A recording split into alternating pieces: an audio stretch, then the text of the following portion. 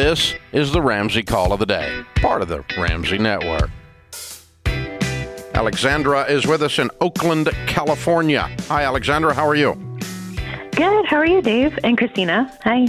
Hi. Better than we deserve. How can we help? Hi. So basically, I just wanted to know what you think is the best time when dating, is to ask about finances, like financial goals, debts, income, and things like that. Are you currently dating someone right now? No. Okay. I like this question. So it's like for future person that you meet. Yeah, and just like when you're on a dating, when you're meeting new people and stuff like that. That's a great question. Dave, I'm curious about your take because I haven't dated in 50 years. I don't have any idea. Well, and what's funny is I've only had one date for 50 years. What's funny, too, though, is like we've had so many people come through recently on the debt-free stage that said that they talked about you on their first date. Yeah, that has come up. I don't know that that's your recommendation, No, though. it's not. I can't really say Ramsey is romance. It just doesn't scream romance. So maybe for grown-ups, I don't know. But oh my gosh, I don't.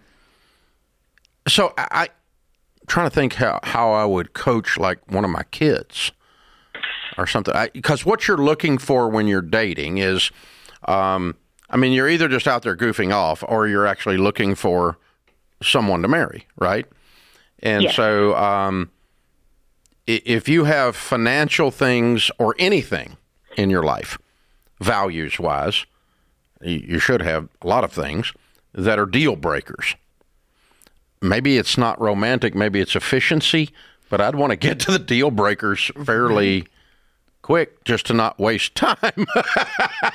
I don't know. I'm making this up on the spot. What do you think, Christina? So when my husband and I were dating, we went to this church service together at one point where the pastor gave us a challenge. And he said, if you're single or if you're dating right now, if you start dating someone, I want you to go home tonight and sit down with that person and lay everything on the table. Like lay out all your drama, lay out any type of baggage you have, anything hidden, your financial stuff.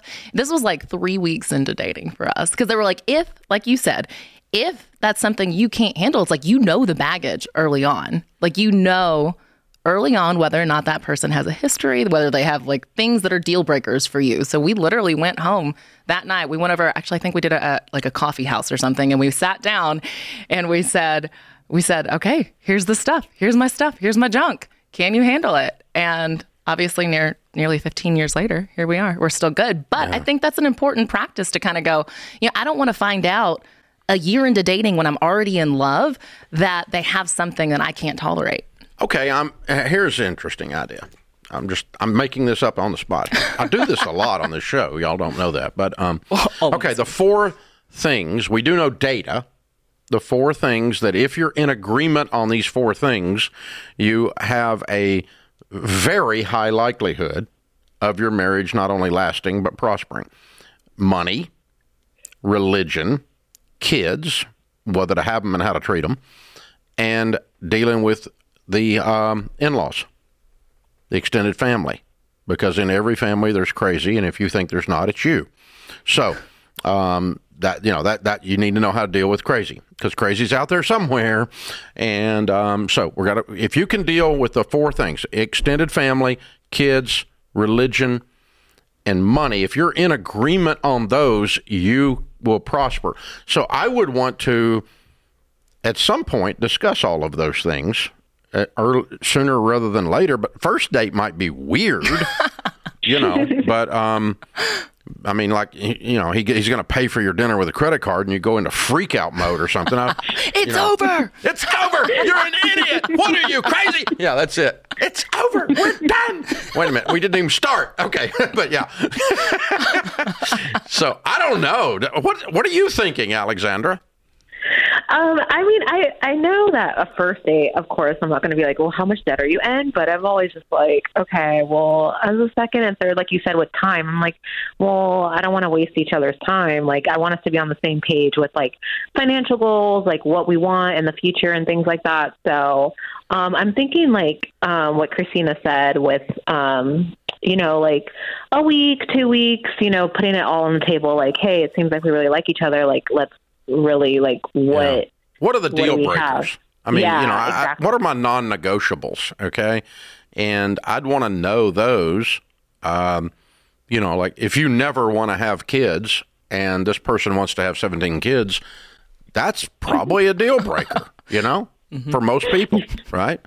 And if you, absolutely cannot stand the idea of being in debt and they think that, you should go borrow $10 million and buy investment real estate off of TikTok suggestions, then, you probably don't have a fit, right? And so if you're on extremes, in other words, that's going to wake you up. Your spiritual walk would be a big one. That'd be a big one as a deal breaker, because that's going to inform almost every other area of your life.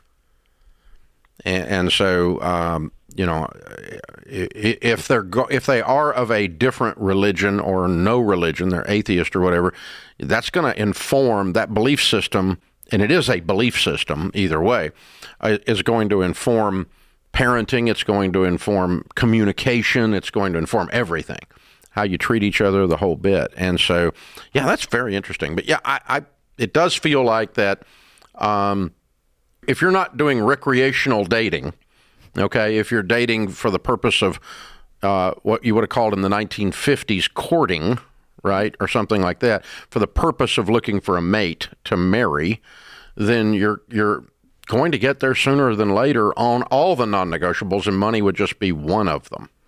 Well, and I think it's better to get there sooner rather than later. Of course, not awkwardly on the first date, but sooner rather than later, so you're not wasting time. Because it's like if you get to 8 months and it's a non-negotiable, that sucks. The 17 kids, you don't realize that till you're dating. But some of these people are putting like FPU graduate on their dating website.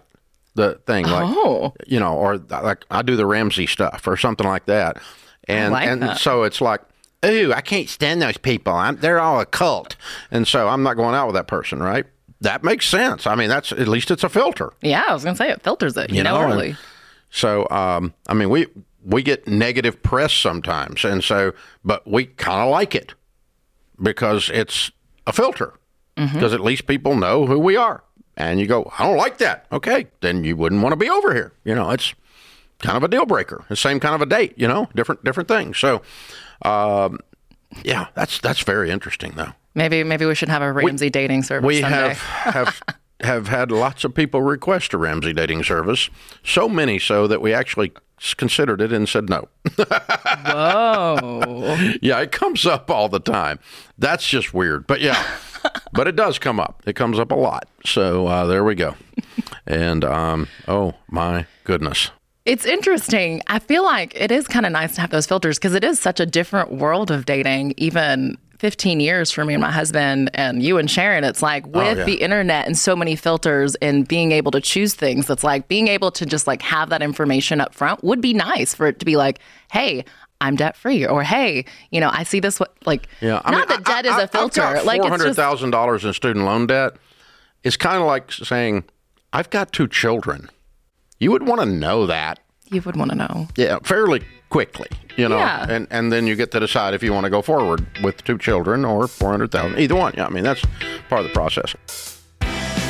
Thanks for tuning in to the Ramsey Call of the Day. To check out all of our podcasts, just search Ramsey Network on Apple Podcasts, Spotify, or wherever you listen.